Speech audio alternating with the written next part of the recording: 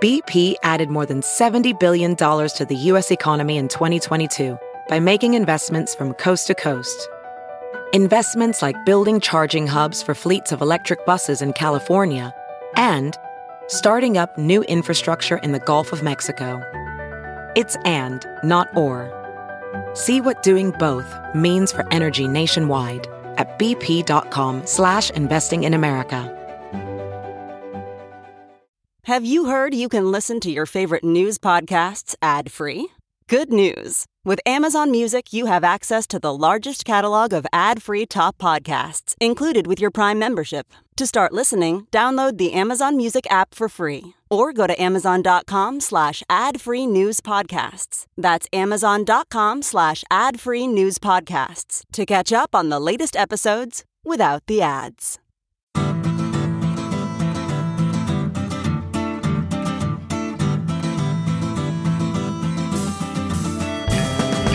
Welcome to the Sinica Podcast, a weekly discussion of current affairs in China, produced in partnership with SupChina. Subscribe to SupChina's daily, newly designed China Access newsletter to keep on top of all the latest news from China from hundreds of different news sources.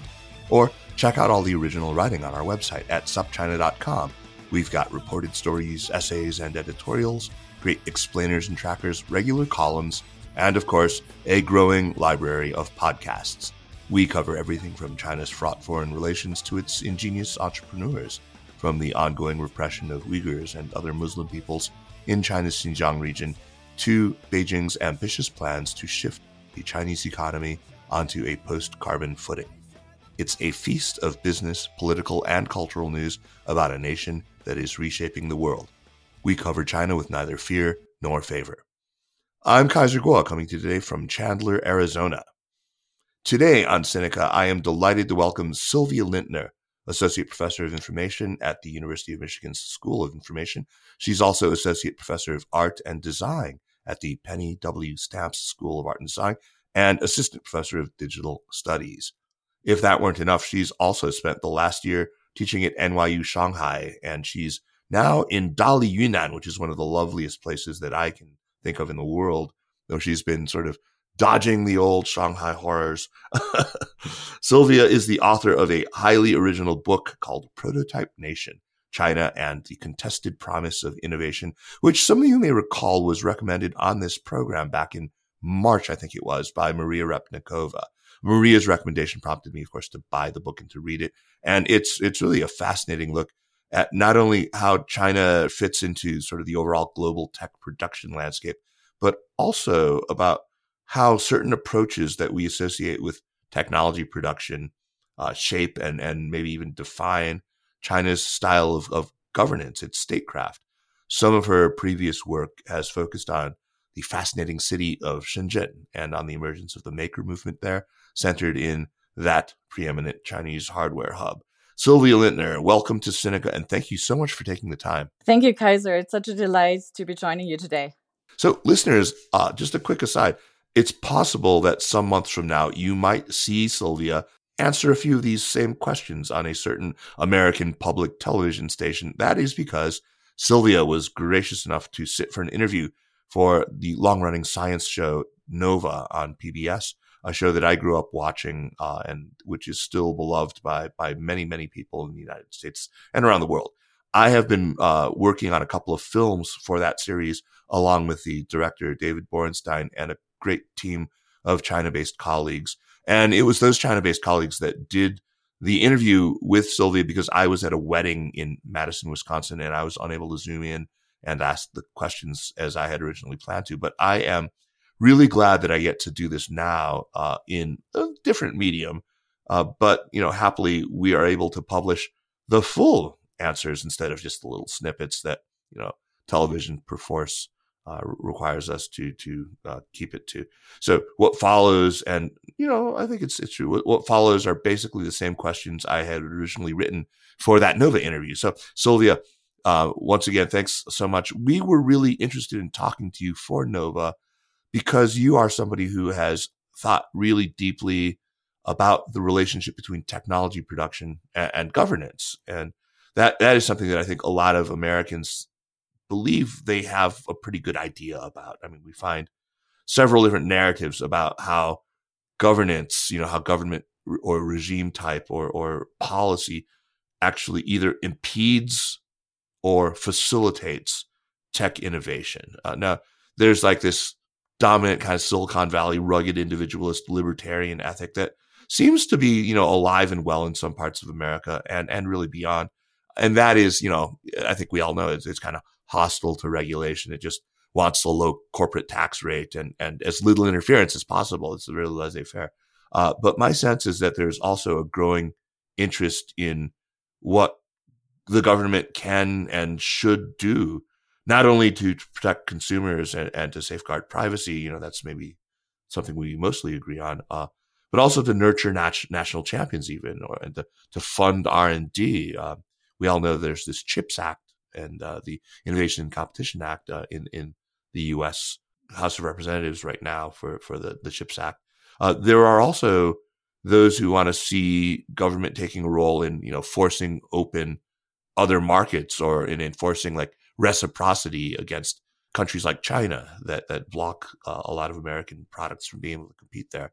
And of course, there are a lot of people who would like to see government just generally take on big tech and be more forceful about antitrust. So, Silvia, this audience for Nova, and I mean, maybe even some listeners to this podcast are pretty familiar with these different narratives around tech innovation in China.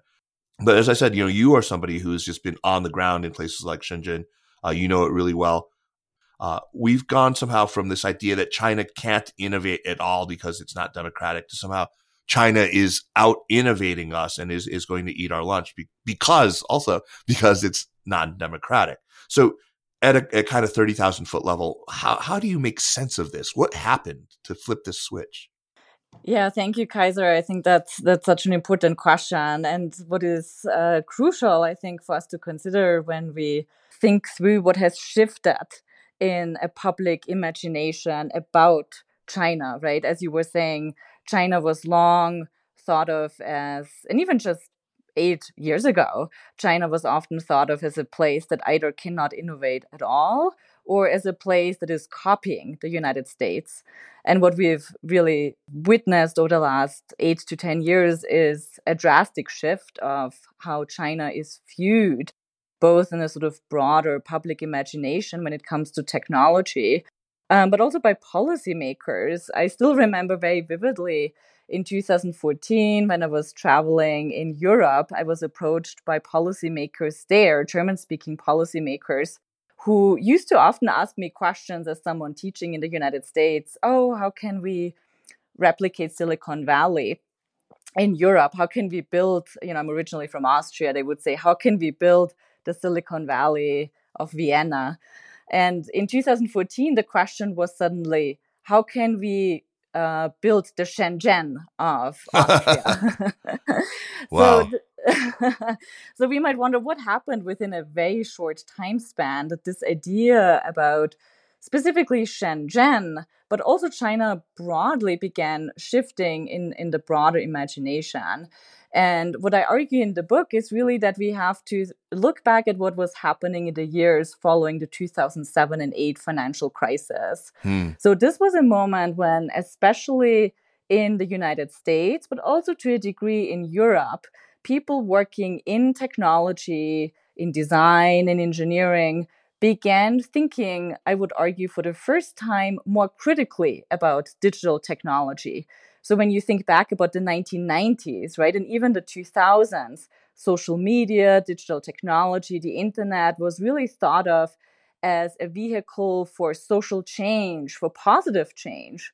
Right. And following the 2007 and 8 financial crisis, for the first time, people began noticing how technology had become complicit in things like ruthless capitalist value accumulation, or more simply put, just making money for a small elite that is savvy with finance speculation. So this was the first time where people in the tech industry itself began doubting these earlier promises that people had long sort of associated with technology. And that sort of doubt over technological promise was really accelerating in the years of 2013, 14, 15, and 16, as more and more people were critically thinking about technology, labor, think about Amazon warehouses or Yeah. Uber.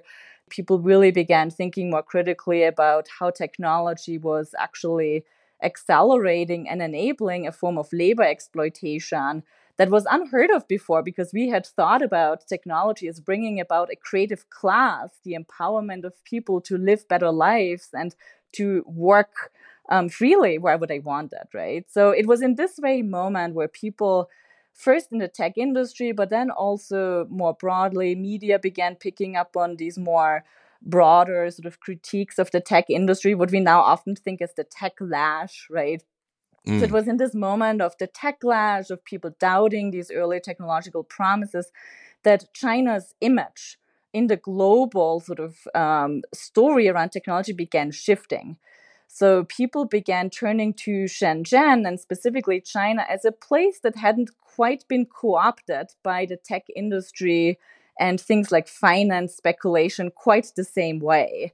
Like Shenzhen at that time was really seen as a place that was sort of a counterculture on a mass scale, where people were tinkering in manufacturing. They were resisting corporate monopolies like Apple. In fact, they were hacking these devices to make their own sort of copycat products. And people in the tech industry were celebrating that. They were saying, look, this is a region that has still escaped this kind of reach of Silicon Valley, and how Silicon Valley has really become deeply intertwined with investment capital. And what is really interesting to look at is, of course, how China's image has again shifted more recently.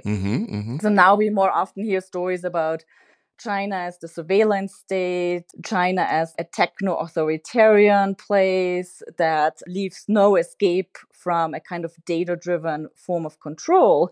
And also here we might ponder again, how is it possible that within a very short time span of just a couple of years, the image has again so drastically shifted from a place that in 2014-15 was suddenly celebrated as this kind of vehicle to recuperate the broken promises of Silicon Valley, to suddenly being seen with so much suspicion. So it's really important for us to both study, of course, the realities on the ground of how technology policy has changed in China, but also really to pay attention to how, in somewhat even arbitrary ways, sometimes that image of China in a broader Western imagination is shifting, and how that image is often too simplistic in terms of accounting for the actual reality on the ground. Absolutely. That's a fantastic explanation. And I think that going all the way back to the financial crisis is important. I guess I would have dated it without having read your book. I would have probably, started to see the shift happen a little later than what you've identified. And I kind of, when I've written about this before, I've tended to look at two narratives that flipped. One, I could call it sort of the emancipatory narrative, this idea, as you said, that, social media and the digital revolution was going to be a force for emancipation. And that also included political emancipation from, authoritarian governments. And we all thought, that was sort of the motto, right, of the Arab Spring, right? And I always had sort of thought that the reason for disillusionment with that one, well, it was a few pretty easily identified events. It was like the failure of so many of the Arab Spring and color revolutions, the Snowden revelations in 2013, then, of course, Russian hacking and Russian election interference in European elections in 2015, and then in the US election in 2016. And then, of course, things like the Cambridge Analytica scandal. So, and then but I was really, that one seemed explicable to me, but the one that was less understandable was the one that you've just talked about more, which was that innovation narrative where, China was sort of regarded as unable to innovate. And suddenly, as you say, these European governments are saying, how do we create the Shenzhen of Austria in Vienna? So it's fascinating. You're absolutely right. Your book, Prototype Nation, argues that China itself is, well, a prototype. You said that a nation can and probably should function as a prototype, and that, China has, contrary to expectation, actually made itself into, an alternative to existing models of modern, technological progress, that it's a prototype.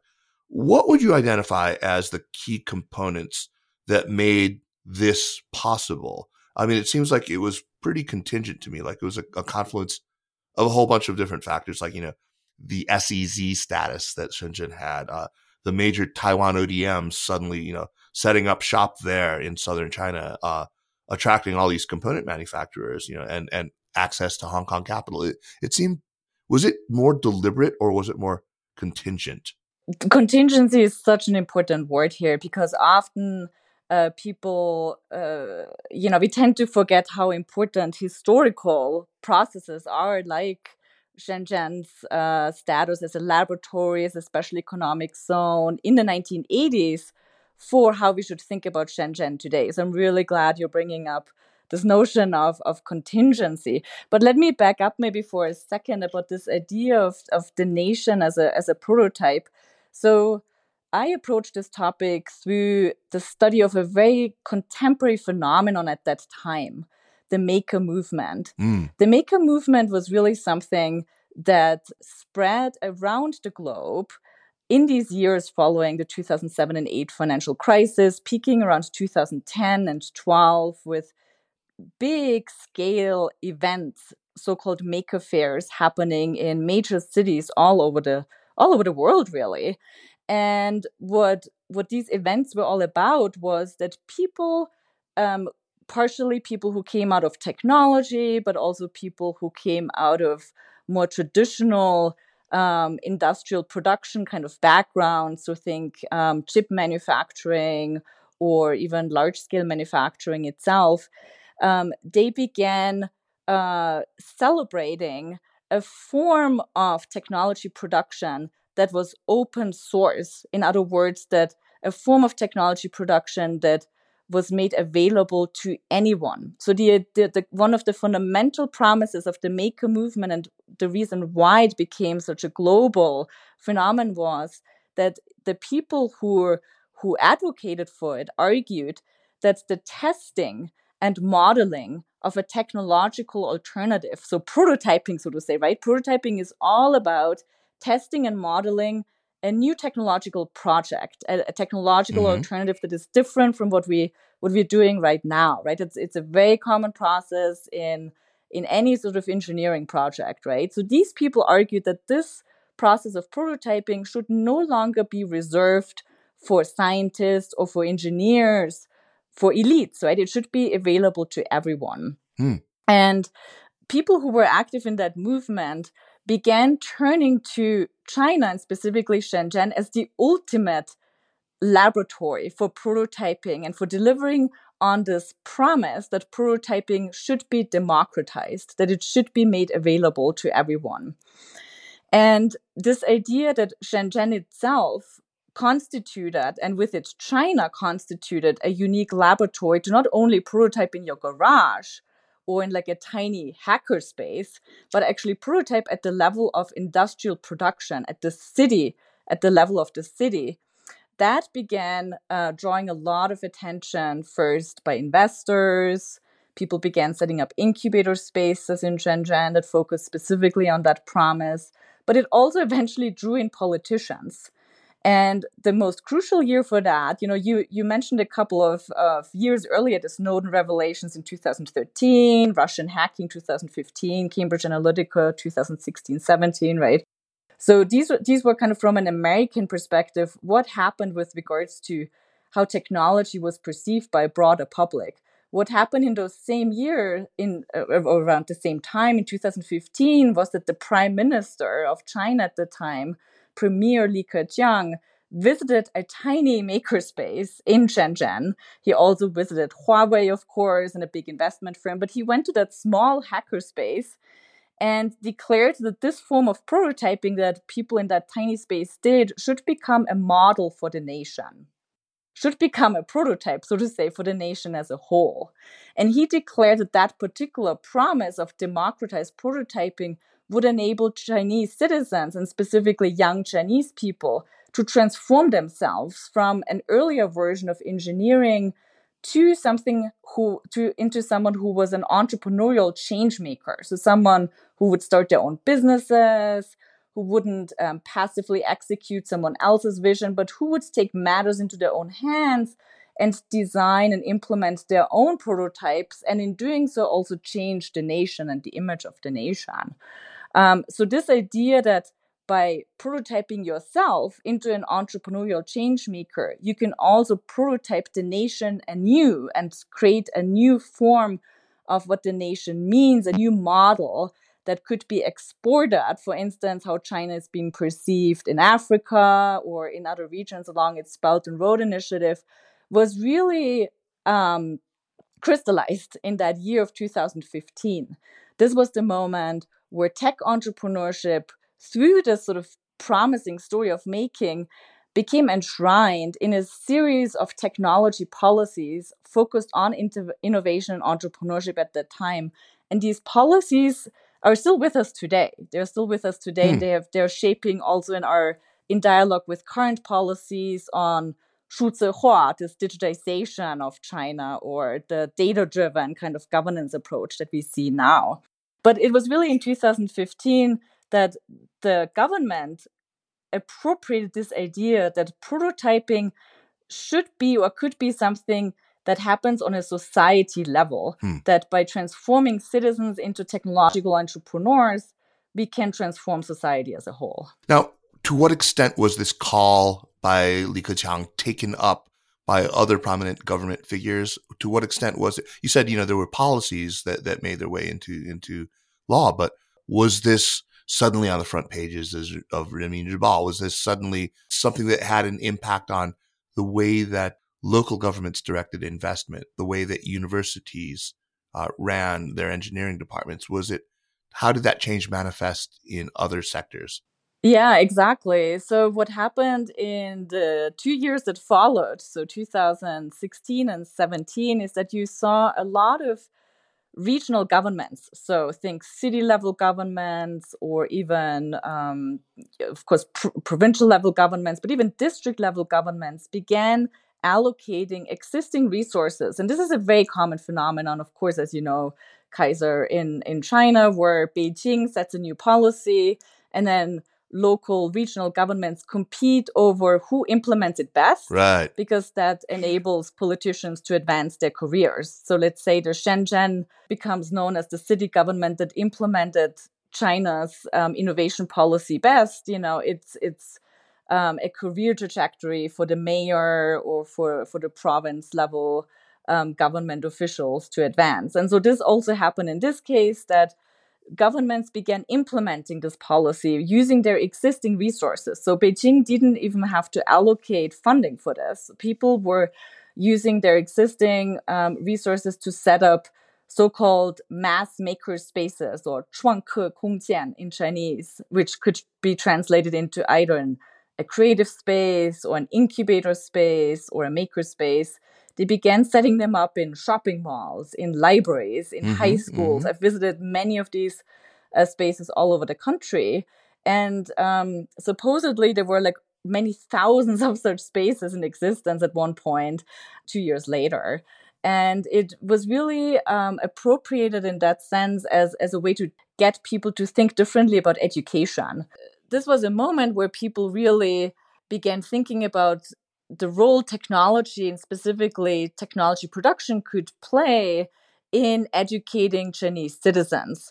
So thinking of what would a future generation of people look like if, rather than being really good at just math or engineering, they would start their own companies, right? They would take matters into their own hands, so to say. So the Make a movement really promoted this kind of notion that people would become doers and makers and dreamers, and they would sort of self-actualize through these kinds of technological visions. And so what we saw rolled out in the years of 2015 and 16 in many ways was really a kind of test, a kind of laboratory for some of these later policy changes that really came out around 2017-18, first around the digitization of China itself. So the 2015 policies around the mass maker movement and mass innovation, I really think of it as and this is very typical for Chinese government, as kind of testing out what would it mean to get people to tinker with technology, and in doing so also change society, change education, change social processes. So these earlier policies in 2015 and 16 were a precursor for what we're seeing now around the data-driven governance policies that started popping up around 2017 and 18. The Chinese word for this is often 数字化, so digitization, so that the digitization of city life, smart city life. I think a better term in English is actually data-driven governance, because the actual technology is envisioned to transform both how cities are managed and how life is managed in China is through data analytics and through data gathering. But these recent policies are really an extension, so to say, from these earlier policy experiments, so to say, in 2015 and 16. So before we take this to the idea of politics or of governance, this idea that prototyping can be done at that level, I have to wonder, I mean, if I were, say, sitting on the ground in another city, I'd say maybe, in the year after Li Keqiang's speech, I might point to Shenzhen and say, well, it's all well and good for Shenzhen. I mean, it already has so many natural advantages. Already, there are so many industrial design firms. There are so many components readily available to absolutely anything, for any kind of hardware you might undertake to make. Not all cities have this. Shenzhen already sits on top of the entire electronics supply chain and value chain, really, in China. So, of course, you can be a prototyper, you can be a maker in Shenzhen. That doesn't apply to every other city. Wouldn't there be some pushback to this? Yeah, and I think in many ways that's exactly right. I think actually often the question that people ask, oh, how can we just replicate Shenzhen or replicate Silicon Valley, is exactly a problematic or the wrong question, exactly for what you just argued, Kaiser, that you can't do the same kind of technological experimentation everywhere. And there's a very specific reason to why Shenzhen came to be seen as that unique kind of laboratory at scale, and why it was articulated as such and celebrated as such. And for that, we have to look at, and we talked about it briefly just earlier, right? It's the history of Shenzhen, the 1980s, how it became declared a special economic zone by Deng Xiaoping, the first kind of laboratory in China to see what it would look like to move beyond socialist market processes and incorporate things like privatization, entrepreneurship, foreign direct investment. What would that look like in China, and the kinds of social change that was necessary to implement actually that post-socialist market economy. So Shenzhen, in many ways, even though it wasn't on the radar, on people's radar for quite some time in terms of it being thought of as high tech or technology innovation, what it looks like today really is contingent on these history, on this history, right? On it being declared sort of not just an economic laboratory, but also a social laboratory in many ways. Yeah, and if I were feeling especially uncharitable, I might actually point out to Premier Li, hey, isn't this a little bit like encouraging everybody to smelt iron in their backyard? I mean, not everybody is going to produce quality iron, right?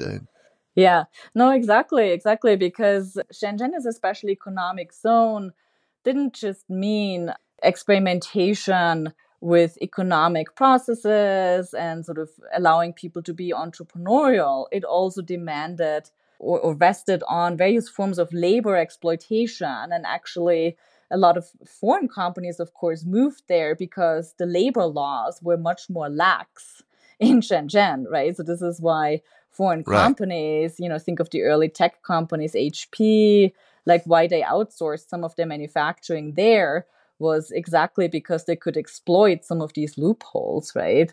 So even though Shenzhen was celebrated as suddenly this technological hacker paradise in 2012, 13, 14, people often forgot that paradise, so to say, this sort of, Shenzhen was really thought of as sort of a next frontier, rested on the labor of generations of migrant workers.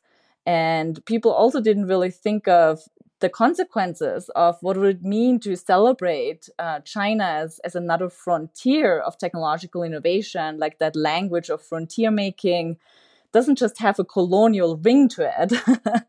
That very sort of promise of the next frontier, as I argue in the book, then also allowed and sort of legitimized various forms of contemporary labor exploitation, especially labor exploitation in actually the creative industry itself, rather than just the factories. So to move this now into the level of government, I think that something that's always fascinated me is that, and it's not really talked about enough, I think, is just the extent to which China, to a great degree, remains. And, it's past its peak, but it has been since the late 1980s a deeply technocratic polity, right?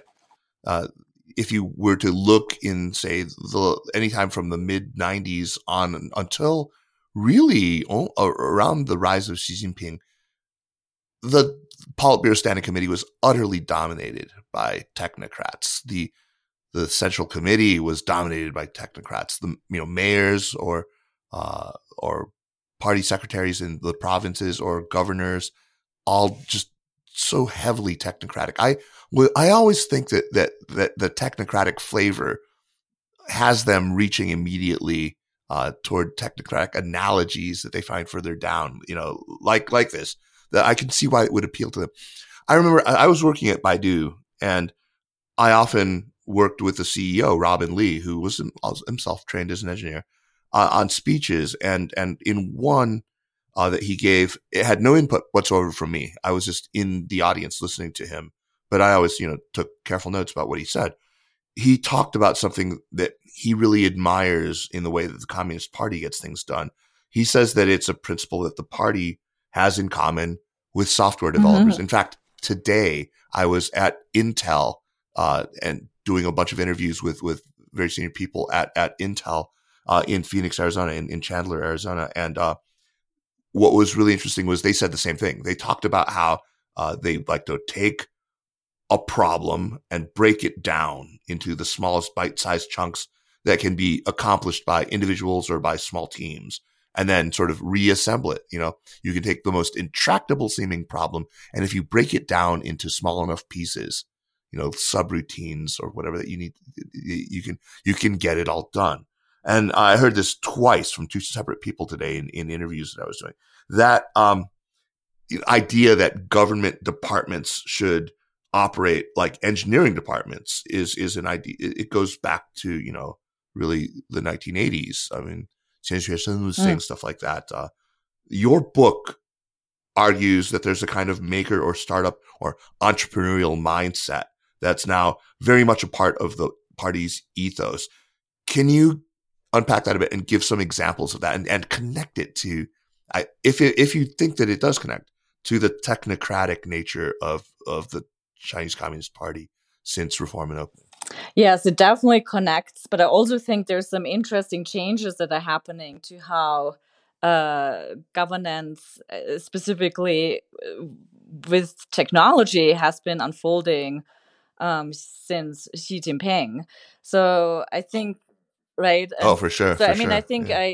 I've worked as an intern for Intel for many years when I was a PhD student, and so what you just mentioned in terms of engineers thinking about prototyping on even a subroutine level and how that, even then makes a company and corporation work like Intel is very familiar to me. In fact, one of the most interesting things for me doing my research in Shenzhen for several years was talking to Intel engineers on the ground who worked very closely actually with people in industrial design. People often associated with copycat production or shanzhai in Chinese, which was, of course, not what sort of the official rhetoric at Intel was at all. Intel was trying to present itself as completely removed from that partially illicit experimentation with technology. But a lot of the people I met at Intel at that time, they thought of themselves also as hackers, as people committed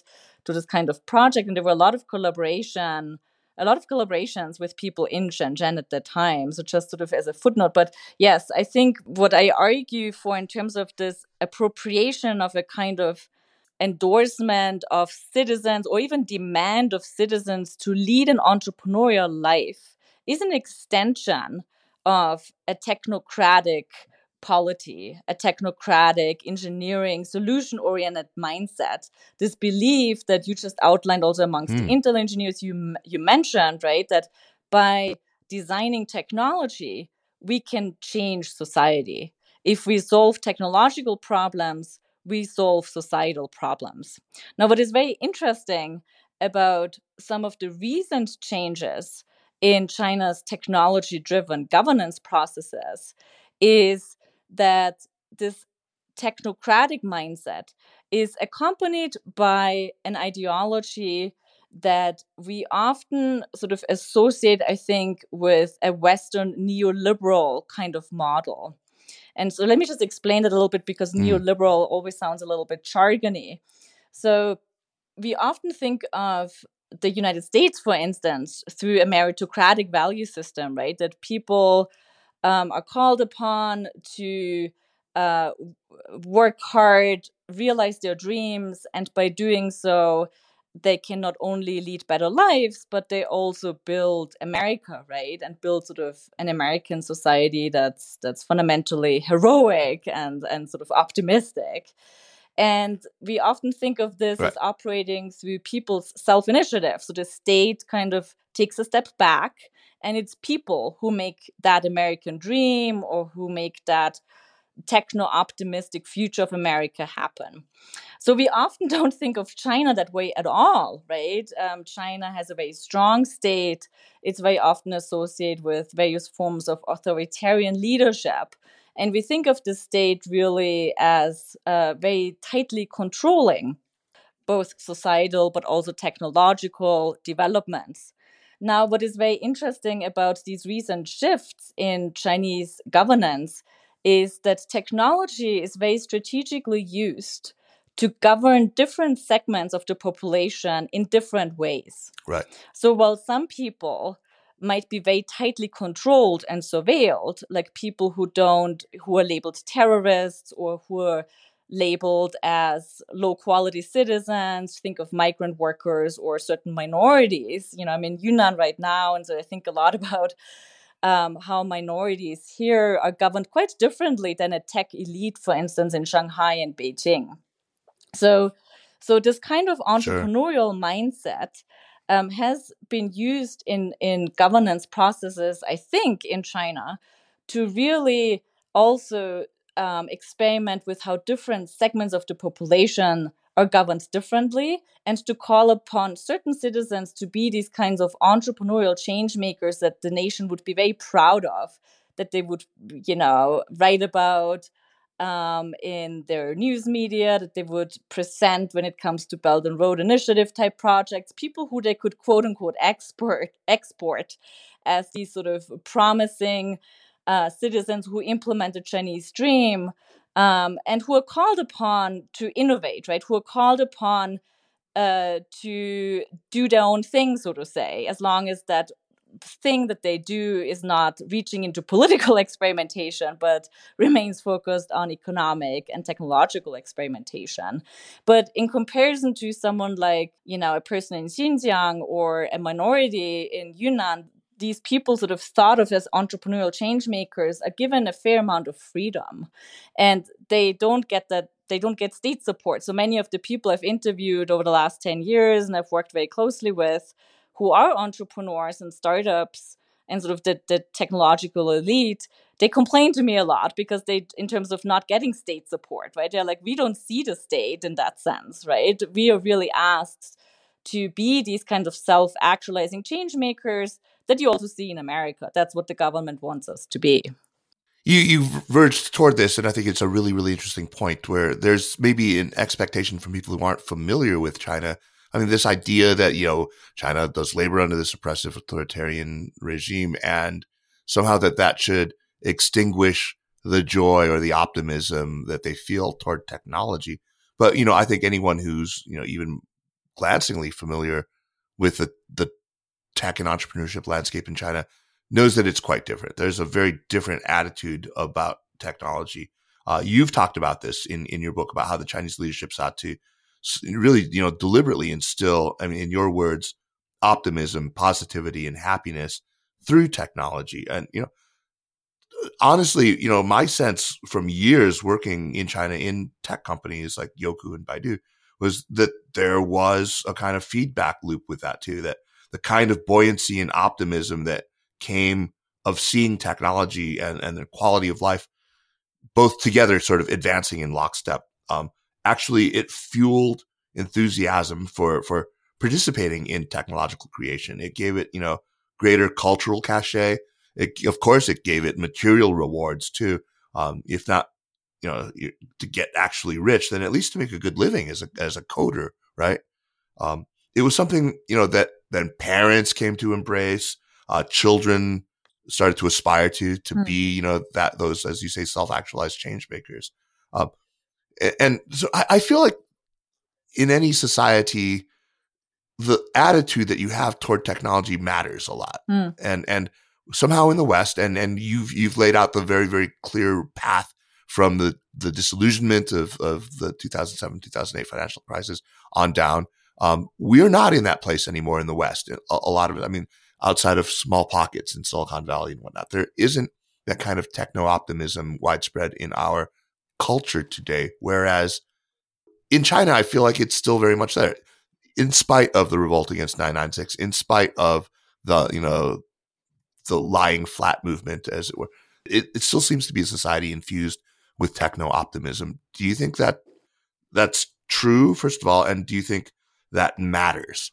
I think that really matters. And I'm so glad that you're bringing up how important it is to understand how attitudes and feelings towards technology really are significant for us to understand how technology is then changing education and even governance structures. We often tend to look at things like GDP growth, economic development, or the number of patents, or the number of products that come out of a region to assess, is it economically successful, is it innovative? But I think what is really important and what we often overlook are these feelings and these attitudes about technology that really shape how a society, and even down to parental decision making that you just mentioned, right? How that shapes how technologies are then legitimized as enablers of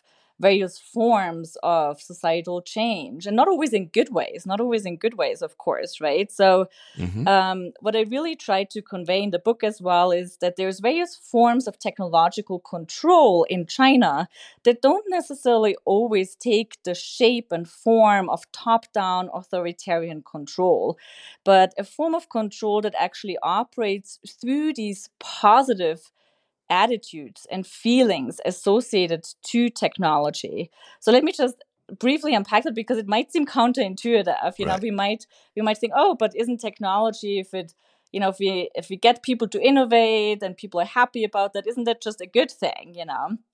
So let me just unpack a little bit why I talk about this sort of creating a good feeling about technology inherently can also be a form of control. So there is this Chinese term that Kaiser, you're very familiar with, I'm sure, 正能量, which is translates into English as positive energy, something like a positive feeling or positive energy, right? And the government, it's actually a citizen-driven term, right? This was an internet term that was very widely used to describe and encourage positive online commentary amongst citizens, to kind of encourage each other, to support each other. And the government, which is, what happens so often and what happened also with the maker movement, appropriated this term to basically ask of people, especially in moments of crisis, and this is particularly pronounced right now during the recent lockdowns again in China. It was very vivid for me during the Shanghai lockdown, asking of citizens to display and enact a positive attitude on behalf of the state, on behalf of the nation, rather than complaining, rather than pointing to what doesn't work well. And so this kind of demand to be happy, to be positive in a moment of crisis and anxiety is a form of suppression in that sense, that no other feelings are allowed, no other forms of critique are allowed. The only feeling that is quote unquote allowed is one that is positive, not just about what the government might be doing in this moment of a lockdown, but about the nation as a whole. And so in the book, I sort of trace how technology itself became enrolled in this project of associating the nation with these positive feelings, right? And technology, again, historically being associated with such positive values also in the West, even though, as you just Kaiser, you just mentioned, this is hardly a possibility now in the West. Like people are very critical of Silicon Valley these days. And yet, even in the West, a lot of people hold on to technological promise, right? AI, artificial intelligence, despite all the criticism of surveillance, is still seen as something that will accelerate economic development and will bring about sort of a form of positive control in that sense, that we can manage our own lives better, right? And so in the book, I trace basically how these attachments of positive feelings that still exist with us in the West today as well are circulating between China and the United States and are very strategically used by powerful elites, no matter if they're sitting in the tech industry in Silicon Valley, investors, or government officials, to get people to think in positive ways about their own decision-making processes. Let's talk a little bit about that. I mean, and coming back to Shenzhen, you've talked about Shenzhen and its rise as having been co-produced. And you talk about that in terms not only of Western capital, but also of sort of Westerners' participation. How important was that? How necessary was that to Shenzhen's development? I mean, obviously, it played a part with so many people doing their manufacturing there and so forth, with so many, the Shenzhen ODMs and whatnot. Yeah, what was so, in some ways, strange about this sudden, or fascinating, we might say, what was so fascinating about this sudden image of Shenzhen as a newly innovative space that had somehow made itself into a hacker paradise by being different from Silicon Valley or even separate from Silicon Valley. What was so fascinating about that story was that people sort of pretended as if Shenzhen had not been in the 80s and 90s produced as an economic hub because of the West's investment, right? Right. And so this co-production of Shenzhen and its rise as a tech innovation hub, of course, then goes back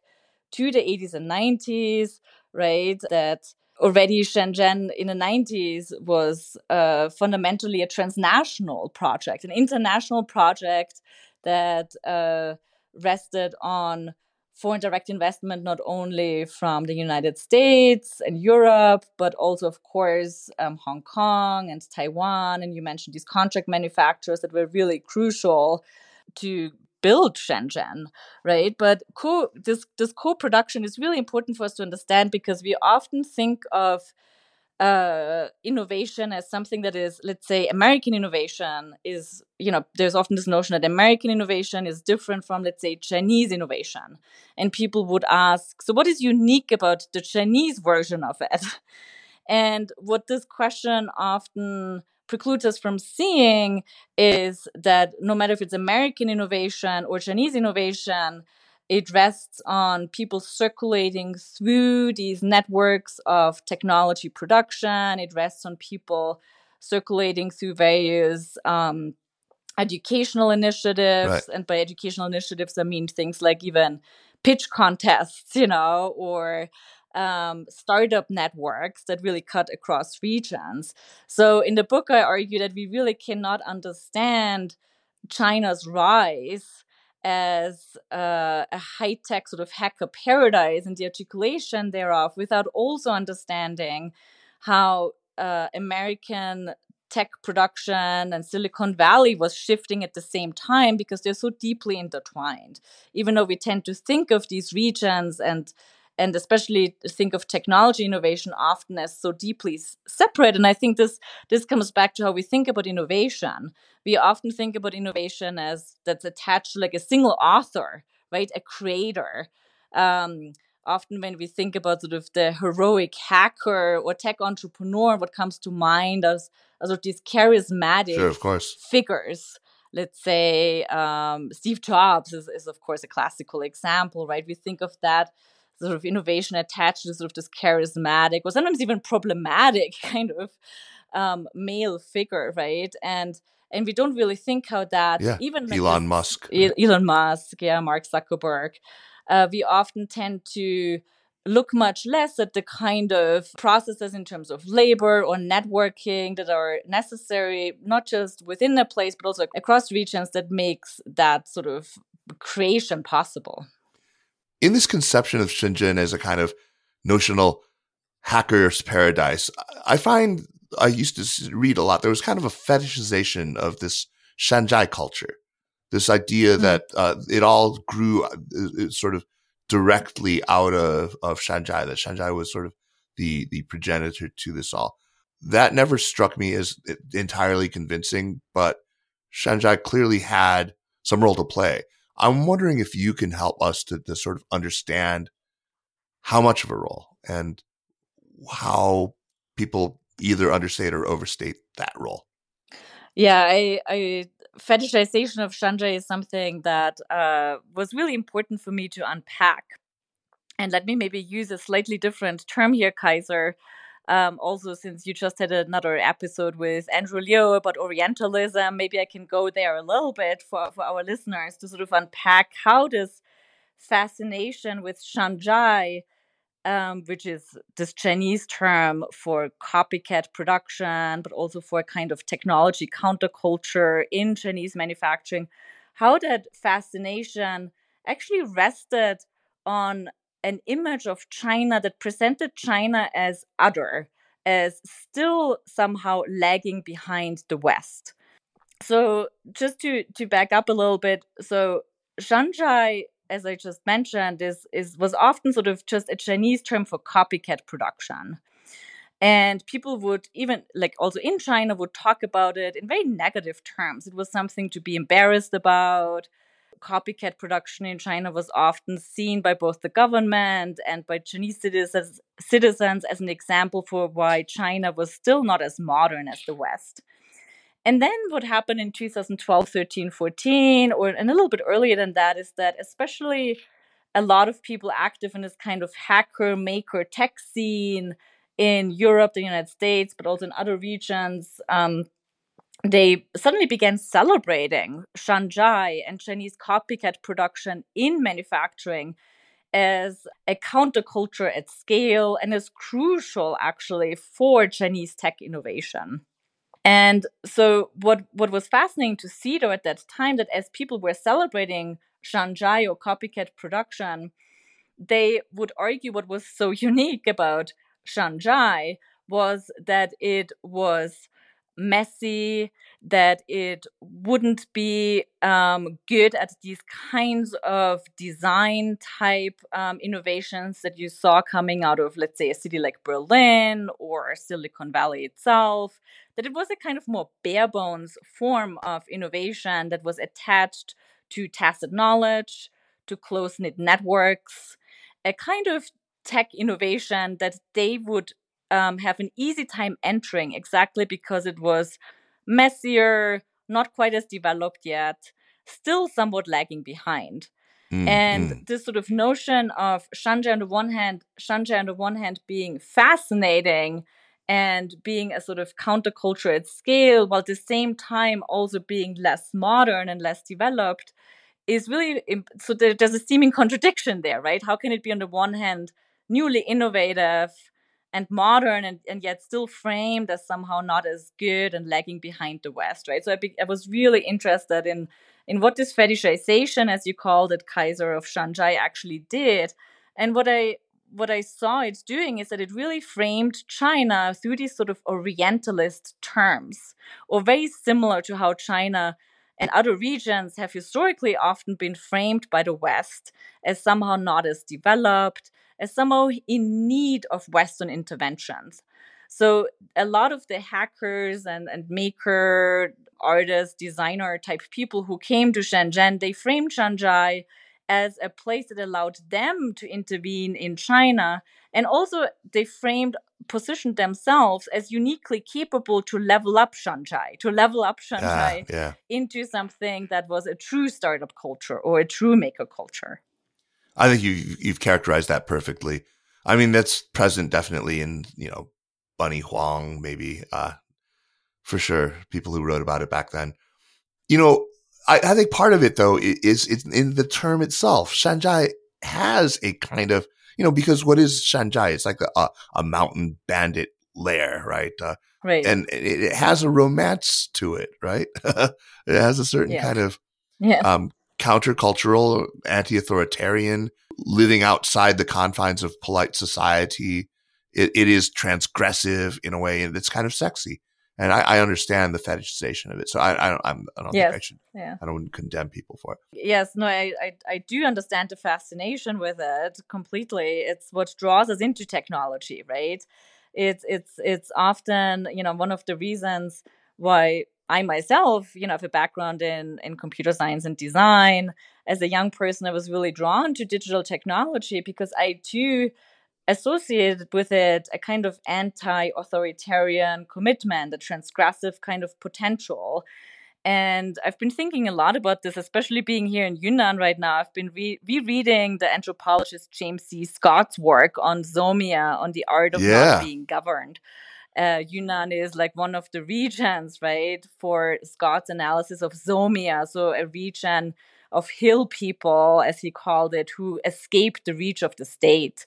And the question is to which degree there is still escape possible, no matter in which region we are in, United States or China or elsewhere. It's become much harder. And I think the fascination with Shanzhai was for sure that people were really committed to enabling change through technology. You mentioned Bunny Huang, who is a good friend, and Bunny Huang, David Lee, Eric Pan, Monica Shen, Vicky Xie, a lot of people, Naomi Wu, right? A lot of people I met in Shenzhen were excited about Shanzhai because it pushed back against there's just one version of technology, and that's maybe what Silicon Valley tells us to do.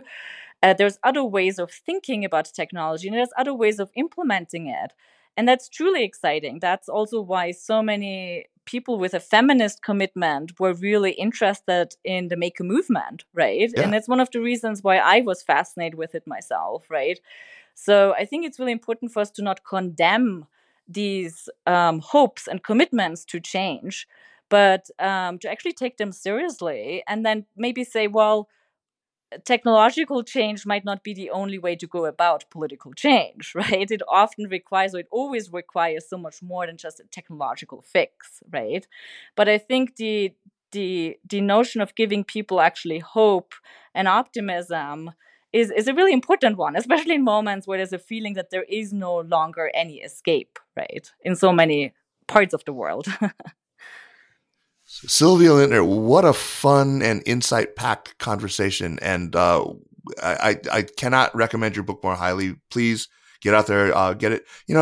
There will be some people who will find it to be a little academic, but I just urge you, read on. It rewards. It very much rewards it. The ideas are big and profound. So please give it a read. It's again, it's called Prototype Nation. Silvia, stick around. I want to get to recommendations, and I hope you've got a good one for us. And I'm going to insist that you give us at least one recommendation of an off-the-beaten-path travel place somewhere in Yunnan. So I will, when China finally opens back up and we can all finally get there, we'll know where to go. Meanwhile, let me just remind everybody that the Sinica podcast is powered by SupChina. And if you like the work that we do with this and other shows in the Sinica network, please show your support by subscribing to our China Access newsletter. While you're at it, sign up for our business-focused China Edge newsletter. It's free. It comes in the morning, U.S. time anyway. And check out China Edge Live, which is our YouTube show with the formidable Lizzie Lee. And you can just search up China Edge Live on YouTube.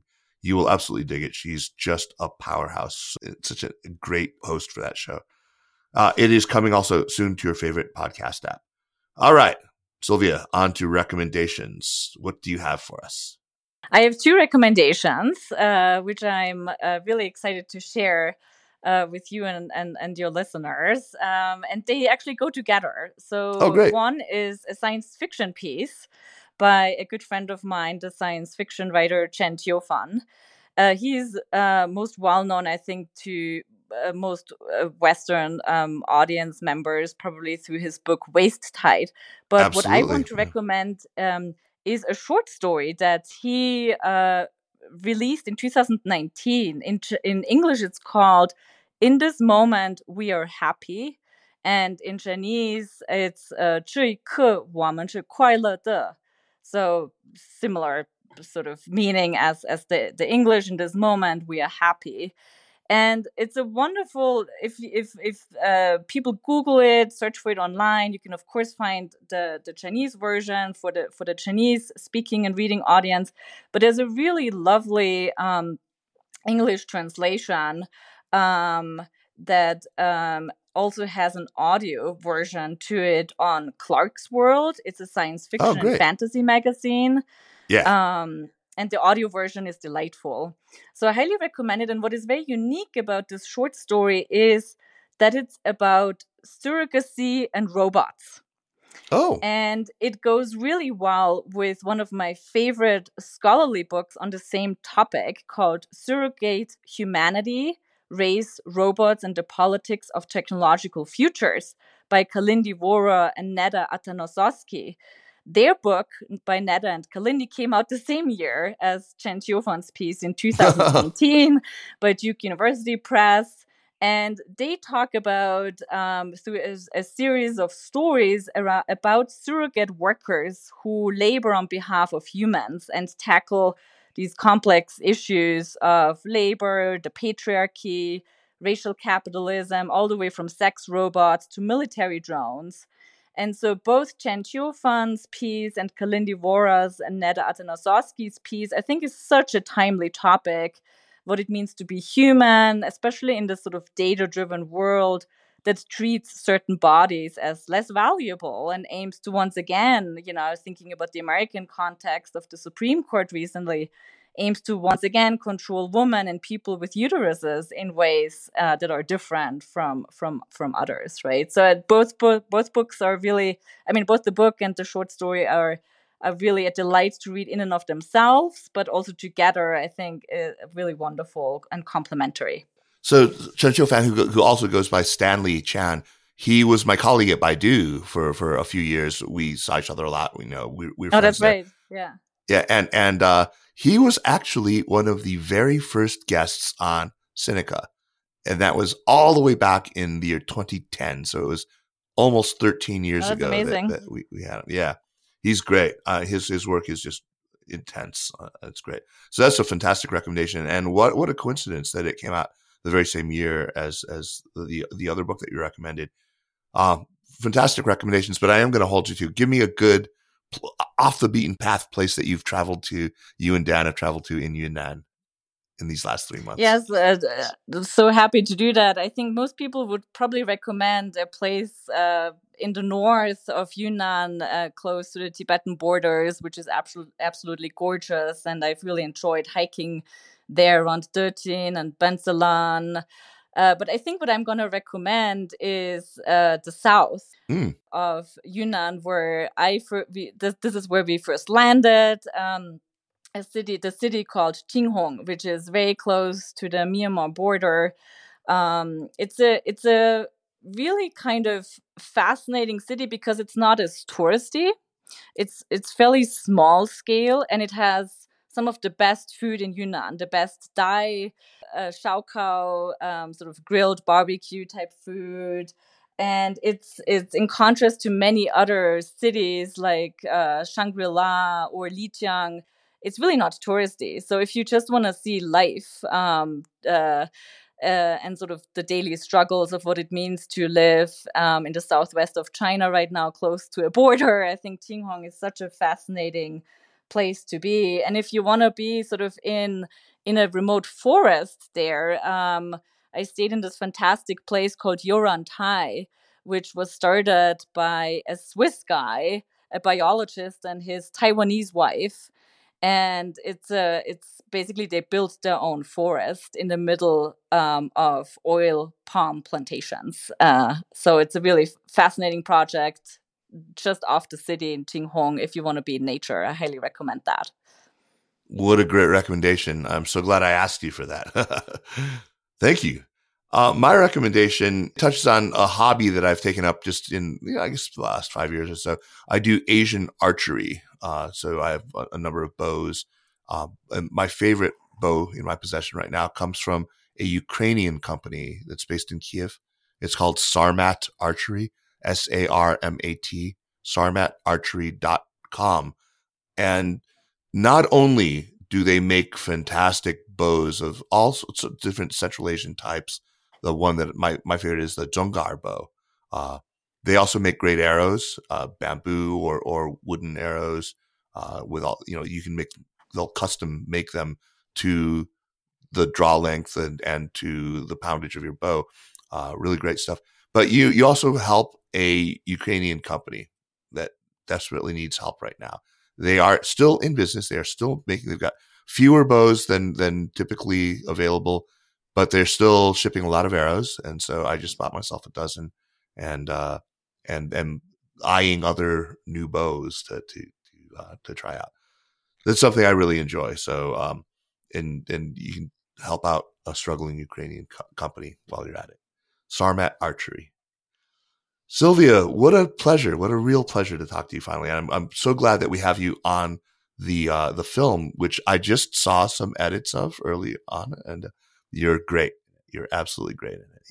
Thank you, Kaiser. It was such a pleasure to be on the show today, and the film crew was amazing. Let me give them a shout out as well, because it was such a fantastic day to talk to them and be interviewed by them, and same, so it was a real delight, and can't wait to see the footage, of course.